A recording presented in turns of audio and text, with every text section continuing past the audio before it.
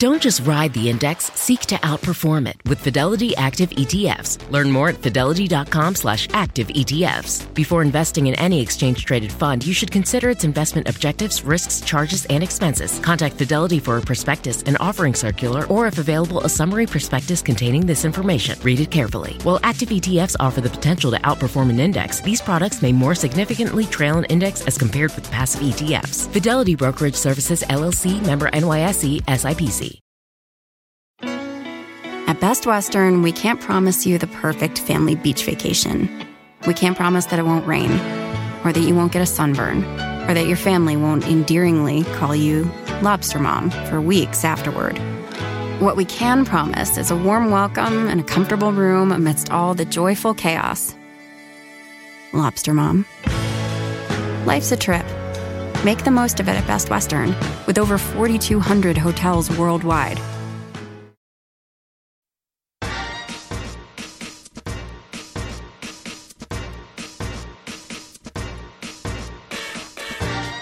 Hey parents, you're listening to the Project Parenthood podcast. I'm your host, Dr. Nanika Kaur, clinical psychologist and respectful parenting therapist. Each week I'll introduce you to the same respectful parenting practices that I use to help parents repair and deepen connections with their children.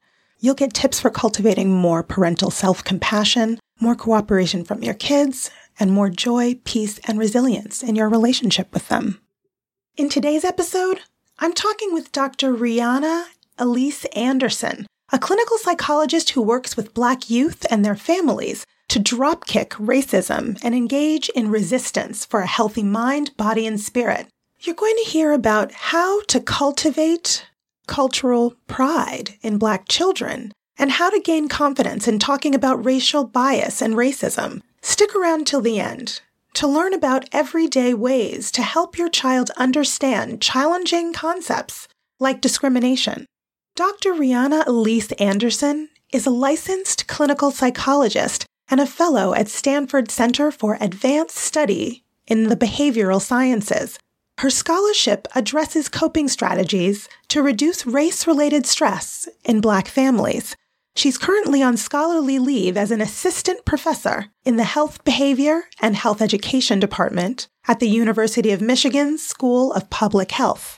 Dr. Anderson strives to improve psychological outcomes for Black youth through culturally and contextually affirming therapeutic programs focused on racism and discrimination, effective coping and healing strategies, and community building, participation, and collaboration. One of her primary goals is to create interventions and youth centers which support the mental and physical health of Black youth in urban communities. Here's my chat with Dr. Anderson. Hi, everyone.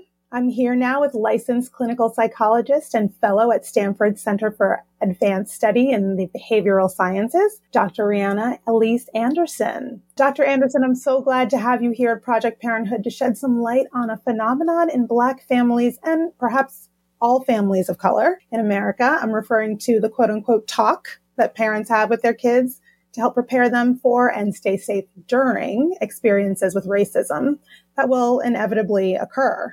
So thanks so much for being here to talk with us about this, Dr. Anderson. Happy to be here. Thanks for having me. So before we jump into talking about the how-tos of talking with kids about the realities of a racialized life, can you tell us a little bit about the work you do with Black families to reduce race-related stress? Yeah, absolutely. So you've said it beautifully already. There's a lot of research out there on the talk and how these families are having conversations. And really, we're talking about all families, right? So Black families tend to be the ones that have the conversation the most, but we're really thinking about how all families engage in this conversation. So we've got literature around how families are engaging in it, some of the better strategies, what are the ways to do it. And I'm a doer. I'm somebody who thinks about action. And I was just joking with a friend right before jumping on that gerund verbs are my jam. So I love anything with an ing and on it. So I asked the question, well, what do we do with this talk? We do a lot of research and we try to do a lot of understanding on it, but what do the families then do? So my work is around how can clinicians better help families to engage in this talk? How can we help clinicians to get better engaged in the talk? And then what I'm up to right now is thinking about how can we scale up some of these strategies that we've been engaging in on a one-on-one or a maybe clinic level. How do we scale that up so every 10 to 19-year-old of color in the United States through something like an app? So that's what we're working on here at Stanford. Wow, an app. That's so interesting. I mean, that just, of course, as when you're talking about that group, right? That 10 to 19 group, an app seems like a really perfect way to get in touch with them. That's right. Yeah. So thanks for that explanation. I'm wondering, jumping right into it, beyond the science, of like the facts of how melanin works, how should Black parents explain race to kids so that they develop a healthy racial identity and not end up in this demoralized place? One of the coolest pieces about the research on the talk are the different strategies that families use, quote, naturally. So what are the things, if we do no intervention at all, if we don't have a program to encourage certain talks, or we don't have a manual, like what are families just doing naturally to talk to their young people? Those strategies often include instilling cultural pride first and foremost. And that's such a sensible way of thinking about it. If you know that the community that you're living in, the society that you're living in, is constantly bombarding your child with negative messagings or things that they're watching that are challenging, the first thing you might want to do is say, no, you have a beautiful face. You have a beautiful set of curls. You have a beautiful kinky texture, like whatever it is that we want to talk about that people might disparage you for. This is what is actually beautiful. So to really instill a sense of pride is the first thing that we just observe families doing. And then they might talk about some of the challenges that come from that. Not everybody loves that your walk is as confident as it is, or that, you're wearing shirts that say you love your people. Not everyone is going to have the same viewpoint, and this is why. So instilling them with that pride first and then preparing them. Those are some of the things that we see naturally happening. And that's part of the study of the talk, what we're seeing families already doing. Wow. So what you're saying is cultural pride coming first. That's sort of naturally at baseline what families are already doing. And then they sort of go into those challenges. So when we are talking about those challenges, certainly my audience loves how-tos. So I'm wondering, how can Black parents help prepare kids for managing racism and microaggressions, racial bias, white supremacy, all of those things they have to deal with in their very young lives? How do we help them when they do encounter those things? Yeah, I always tell folks that if I had the actual factual answer to that, I'd be very rich and famous and like the world would be a much better place, right? So the how-to on this is always tricky. So I push back on that and say, rather than saying like, what is it explicitly that you should say, it really is a how quality to the types of engagements that we have with our young people. So I think of this idea of competency. So we were just talking about content when we talk about the cultural pride piece and then preparing for the bias that young people are going to face. That's more about the content of what families are talking about. I bring us more into the space of competency. So what's the quality of conversation that you're having with your child? How confident do you feel when you're engaging in that conversation with the child? Do you feel your stress spiking when you're talking to your child about race and racism? And if those things are making you feel less competent, we see that children are actually struggling more, even though you think you're having that conversation, you think you're doing the best job with them on the planet. If your child perceives you as less competent, or if you see yourself as not competent when you're having those conversations, that's when we're seeing some of those negative outcomes for our young people as well, the depression, anxiety, et cetera. So the things that I encourage parents to do before we even talk about the content is to do check-ins with themselves. So the first thing I ask for you to do is just to talk with yourself. It can be a mirror, it could be your journal, but have the talk with yourself. Understand what things are coming up from your childhood that you didn't process with your parents, that you're mad at your mom for not saying to you, that you're mad at the TV for projecting onto you. Like, have a sense of where you are. The second thing is to think about the resources that you might need for your kiddo. So there's tons of free resources online right now at so many spaces: Embrace Raise, Sesame Street, PBS Kids, so many places that I've worked on personally that have these repositories that you can grab these free resources to talk to your kiddos about. So there's no excuse there. And the third, instead of thinking you have to know every single thing to tell your child, which can be a very stressful endeavor for anybody, right? And one that's unreasonable. We don't have answers to all the things in any other category, so why would we have it about racism, right? But if you want to engage in that conversation, you have to be able to listen first. So ask your child, what have you noticed about X, Y, and Z? What has come up for you recently? I want to talk with you about race and racism, but I think it's really important to know where you're at. Talk to me about what you've noticed. Let them open up their mouths first so you have the baseline and you can figure out, where do I need to go from here? What's the best route into this? Holy cow, they know a lot more than I thought that they did. So let me start at place Y instead of place X. Those are the ways that I would encourage you to become more competent so that you can reduce your stress, increase your confidence, and have skills to engage with your child more effectively. Want to make Mom's Day? Get to your Nordstrom Rack now and score amazing deals for Mother's Day, which is Sunday, May 12th. Find tons of gifts from only $30 at Nordstrom Rack. Fragrance, jewelry, luxury bags, activewear, beauty, and more. Save on Kate Spade New York, Stuart Weitzman, and Ted Baker London. Great brands, great prices. So shop your Nordstrom Rack store today and treat Mom to the good stuff from just $30. At Best Western, we can't promise you the perfect family beach vacation. We can't promise that it won't rain, or that you won't get a sunburn, or that your family won't endearingly call you Lobster Mom for weeks afterward. What we can promise is a warm welcome and a comfortable room amidst all the joyful chaos. Lobster Mom. Life's a trip. Make the most of it at Best Western, with over 4,200 hotels worldwide. The days are officially getting longer, and while there may be a bit more daylight, do you still feel like there isn't enough time to do things like plan and shop for healthy meals? Hungryroot is your partner in healthy living. It's the easiest way to get fresh, high-quality groceries and simple, healthy recipes delivered to your door. Take a fun, short quiz, and Hungryroot will get to know your health goals, your tastes, the appliances you use, and more. Then, they'll build you a personalized cart with all your grocery needs for the week, along with delicious recipe recommendations to put those groceries to good use. Everything from Hungryroot follows a simple standard. It's got to taste good, be quick to make, and contain whole, trusted ingredients. Save hours planning, shopping, and cooking. Hungryroot delivers food you'll love.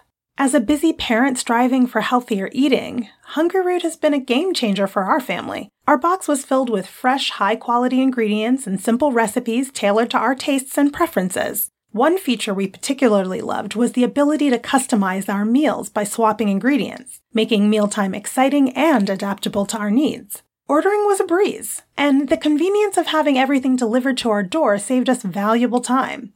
Hungryroot truly made our weekly meals easier and better, allowing us to enjoy nutritious and delicious dishes without the stress of planning and shopping. Right now, Hungryroot is offering Project Parenthood listeners 40% off your first delivery and free veggies for life. Just go to hungryroot.com/parenthood to get 40% off your first delivery and get your free veggies. That's hungryroot.com/parenthood. Don't forget to use our link so they know we sent you. Yeah, I love that last part too. This idea of letting your child lead you a little bit. You know, so often a child asks a question and we sort of jump in with a very intricate answer before I always encourage parents to say, well, what do you think before they answer the question? That's right. Just to get us sort of, as you're saying, that sense of a baseline of what information do they actually need and what do they already know. And let me jump in and say, I'm a former teacher, right? And I remember coming to the classroom with my fifth graders and they would be in my face like, Miss A, you got your eyebrows done? Those are new earrings, aren't they? You got those nails? Like they notice every single thing on me So how would you not expect that they're missing this huge headline that just got dropped in the case of Tyre Nichols, or a multi-year long protest with respect to the murder of George Floyd? Like, how would we not expect them to be mindful of, impacted by, affected by this thing? They know, they notice, they have feelings about it, they have thoughts about it. So welcome them in. I love that. Ask them, welcome them into that conversation, and be vulnerable enough to say, I don't know why these things keep happening. I feel mad. I was crying last night, right? Like, let them know you're human too, and that we don't always have the answers to these really complex challenges in the world. I mean, so complex. And you bring up this, you're sparking this idea about how parents can, so often white parents are spoken to about,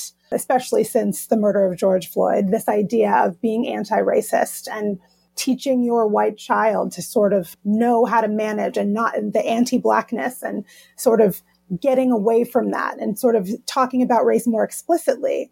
But I think sometimes the assumption is made that just because people of color don't have a choice to deal with race or to interface with race, that they somehow know all of the things to say to a kid about race. And the families that I come in contact with absolutely are just as adrift as many, many white parents are. And, especially for Black families who are raising their children in predominantly white spaces, sometimes it can be very challenging. All of my kids' friends are white. I'm going to tell them about racism and white supremacy. And then, they're going to have all these feelings of conflict with their white friends. And what am I supposed to tell them about that? And how are they supposed to manage all of that information? I'm wondering, if your child already has some internalized racism, how might a Black family help their child with these kinds of feelings and this kind of environment? You brought up so many nuggets, and I want to jump on each of them, but I'm going to try to stay to task here. I think the first thing I would encourage us to say is not the if, right? If my child already has internalized racism, because from jump, even as in our maternal bodies, when our child is developing, like, we know what is happening to our own bodies and the passing of traumatic energy down to our child. Like, these are studied impacts that are actually happening in utero. And then from birth, where the hospitals we give birth in are different, or the care that we receive is different. I mean, literally from jump, our child is being impacted by this structural system that we have of racism. So when they're 8 or 9, I would really, really want us to not think about the word if they have internalized racism, because there's no question that anything they've experienced, even if they're the most socioeconomically well-off Black child in this country, they have already been exposed to a myriad form of racism. So that would be my first thought, is that we don't believe for ourselves that we have somehow bypassed the effects of racism because we're either in an all-Black environment, or we have taken them and given them the world with wealth and with resource and opportunity. There's racism everywhere. It is ubiquitous in the United States. So that would be my first thought.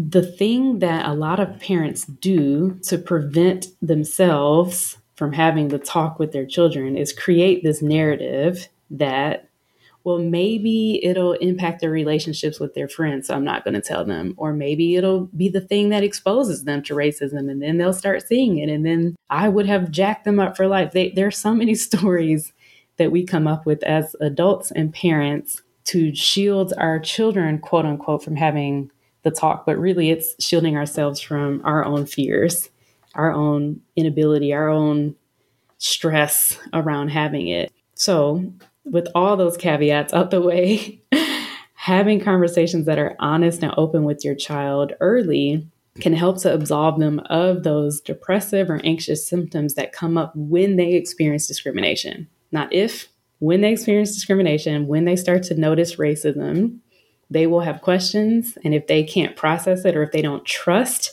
that you are someone that they can talk to because you've never brought it up before, and they must think that it's their fault. So they start to internalize it. That shows up as depression and anxiety. And we don't want that for our children. We want them to be happy and healthy. So let's do the thing that is healthful for them and expose them slowly, but truthfully and factually to these things that are possible in their environment and are likely already happening that they just haven't had the language for.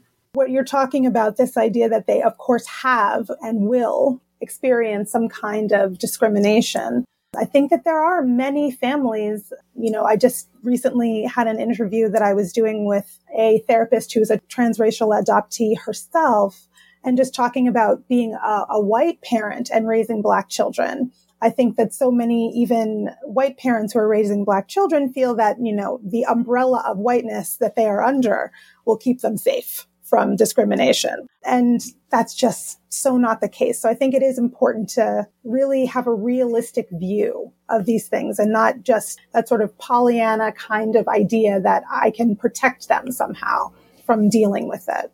It's such a great point. And just briefly on that topic, discrimination happens because of, as you said earlier, the melanin, the phenotype of the child. So it's nothing about this external environment or anything that we're doing that can protect them. People look at each other and they discriminate. And that is the way that behavioral form of racism plays out. We make snap judgments. We stereotype based on how we perceive someone. Tamir Rice, who was 12 years old and playing as 12-year-olds do in the park, was discriminated against because of the perception that these police officers had of him, and action was taken immediately. So I'm bringing that up because people aren't necessarily looking to the parent of who that person is. They're not looking at the ID to see if that's a private school or not. They're not looking at the uniform. They're not looking at these things. They're looking at your child's face. They're looking at their hair. They're looking at other markers. And they're saying that, to me, represents a Black child, and that means X, Y, and Z. And it comes with all this stuff. And I'm going to say and do the following things because that's what I do to Black children, adults, whatever. Your whiteness will not protect your child. Your neighborhood will not protect your child. And in fact, sometimes those things amplify. This is a monster system that we're fighting against. And it's going to take all of us, including, again, white families, talking to their white children about perpetrating these events that's going to be the way that we stop it. Right. We can't not talk about it in order to fix it, right? That's and right. Just ignore it and hope that it goes away. This year, the theme of Black History Month is Black resistance. And I'm thinking about these interviews I'm doing this month as, ways to be resisting the big monster, right? How can we resist this beast, right? And as parents are trying to raise Black kids who see themselves as more than an oppressed person, how do we impress upon Black kids the importance of Black resistance? Not solely Black people as oppressed people, but, how do we engage them in the idea of activism? One of the things I read about when I was reading about the theme of Black history this month was all the ways in which people from all different walks of life, librarians, doctors, bankers, all the people were resisting in the way that they could from their sphere of influence. That's right. And I think that that's so important. And I'm wondering, what do you have to say about that as we are talking about how to speak to our kids about how to keep themselves safe in this system? I love this topic. I think about it, talk about it, write about it all the time. We're writing a paper right now on this exact question because so many people use the word resilient when it comes to Black children.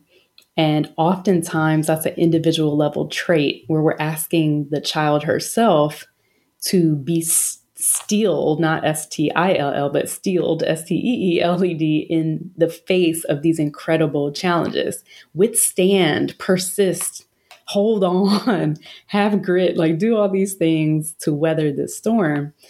And we see plenty of examples. And frankly, I think any Black person alive in America is showing resilience in the face of this demonstrable monster. But what resistance allows us to do is to think about those interlocking forces that have to come together to ultimately ward off what is being thrown at our child. So we're talking about it in the paper that we're writing up as this armor, this coat. And if you think about the Wakanda costume used in Wakanda Forever, you're thinking about the way that Shuri was describing this kinetic energy that's being built up in the costume. So the bullets that are being shot at that costume are now charging up that costume and allowing the costume to be the thing that pushes back or has the strength against the things that are coming toward it.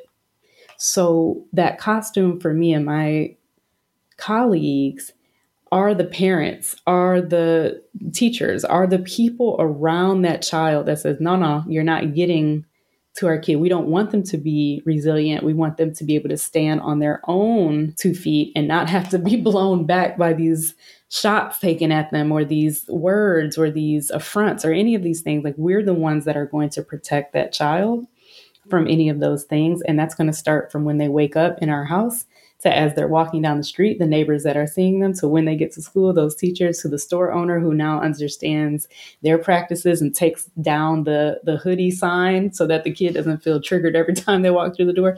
It is the interconnecting ability for adults to say, if we create a better community for you, young person, then you don't have to be the one to withstand all of this. So that's what I think about when we talk about resistance. It's our ability as adults to say, we've already not allowed our children to be children. We've already put them through a generation of stress and trauma. How can we now let them lead happy, healthy lives without experiencing that trauma anymore? So you're talking about one of the things that I talk about in so many different topics on this show, the idea of changing the environment rather than changing the human. Yeah, right? I love that. The environment around us is what needs to change so much. It's not so much that, Black people just need to be more respectful when they are stopped by the police.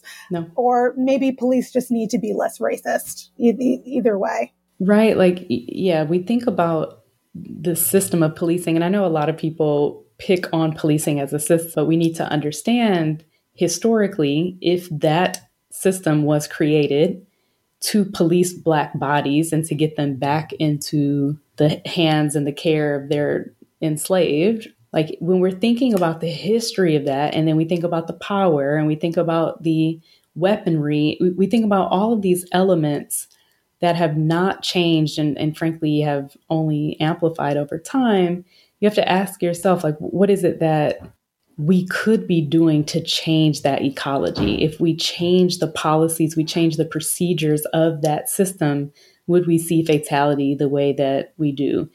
In schools, if we understood that the people who were graduating from public schools were supposed to go into service industries, and that was the extent of the expectation of where these young people were supposed to go, well, we'd understand it was designed to keep a status, quote, lower than folks in these other types of schools, right? Like you understand the historical element to it. So yes, I'm asking us to, or really demanding us to change this system, this ecology, this web around our children so that we are thoughtful about how history, how these other elements play a role in what we're seeing today.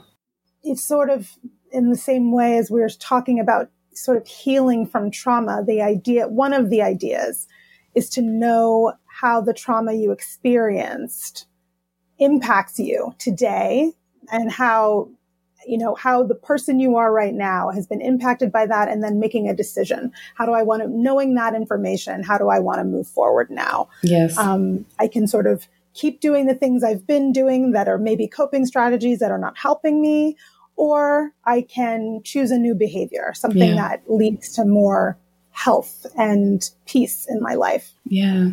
And this sounds like a really similar thing. Like, we can change small things, but those small things can make a very large difference over time. And really, it starts with understanding the impact that the original crimes still have on us today. Yeah. The way that I often put it too is, how is it working for you? So I love this idea of data that you're bringing up. It's something that I ask all about. You can't, and maybe it's a dork in me, I'm a researcher, like it is what it is, but like we can't make change or know that change needs to be made if we don't have any sense of our baseline, if we don't know how well we're sleeping, how well we're eating, if we feel happy or sad, like we won't know to make any changes. So once you get that data, you have your baseline, then you can ask, how is this working for me? And if it ain't working for you, well, if all the things that you just said, my 8 cups of coffee, my eating this bag of potato chips, my falling asleep middle of the day, or in the case of racism,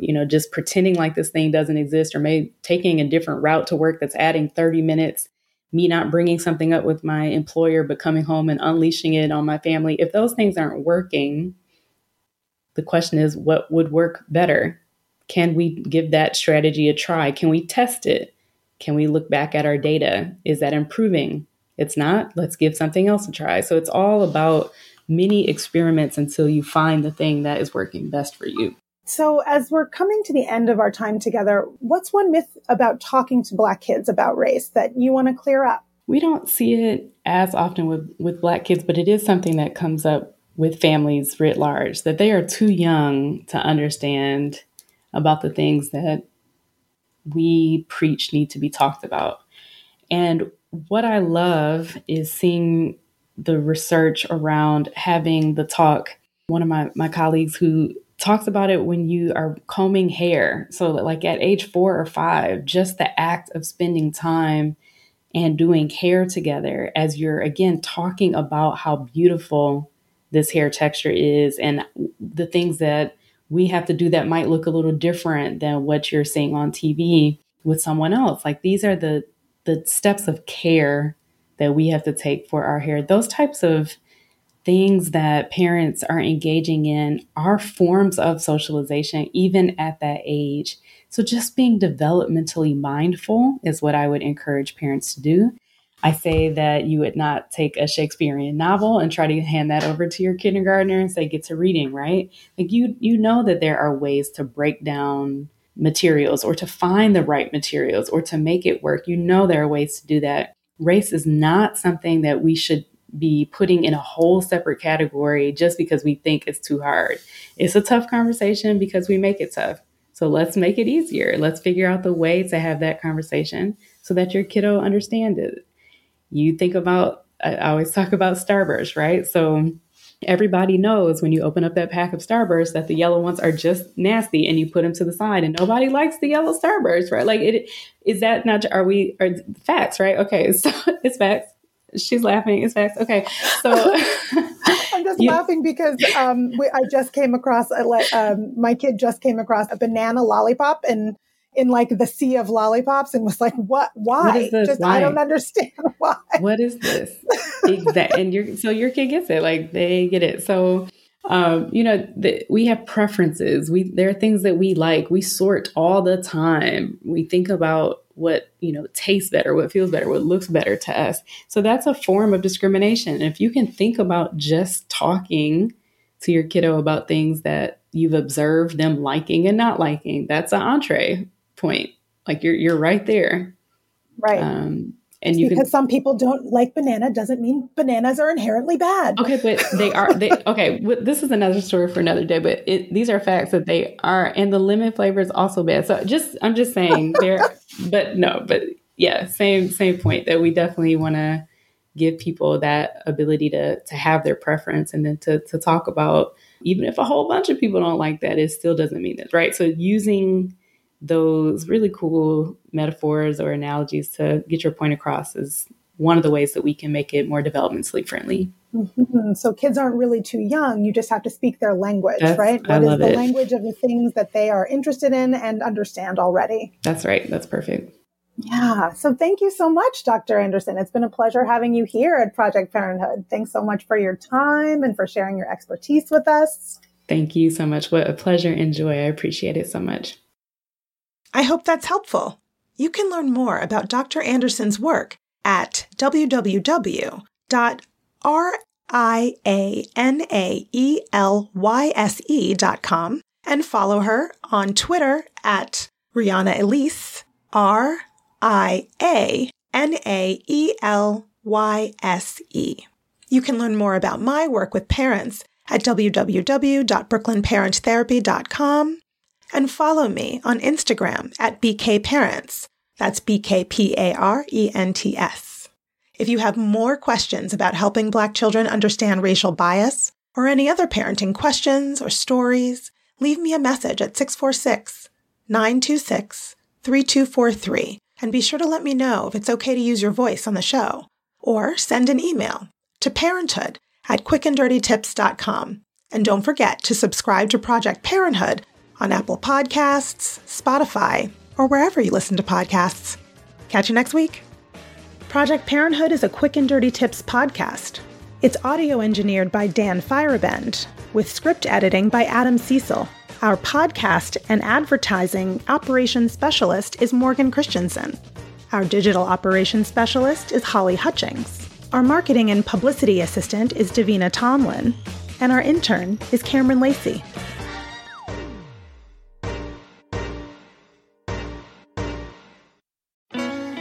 At Best Western, we can't promise you the perfect family beach vacation.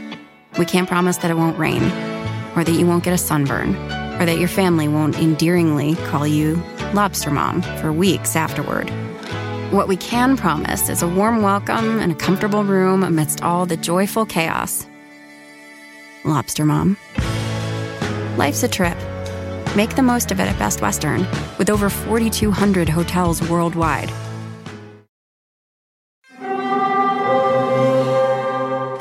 Hear that? It's the call of the Crave. And when the Crave calls, you know what to do. Try the $5 Bacon Bundle, because the only thing better than a White Castle slider is a White Castle slider topped with crispy hickory smoked bacon. So pick any two of either the Bacon Cheese Slider, 1921 Bacon Cheese Slider, or Chicken Bacon Ranch Slider.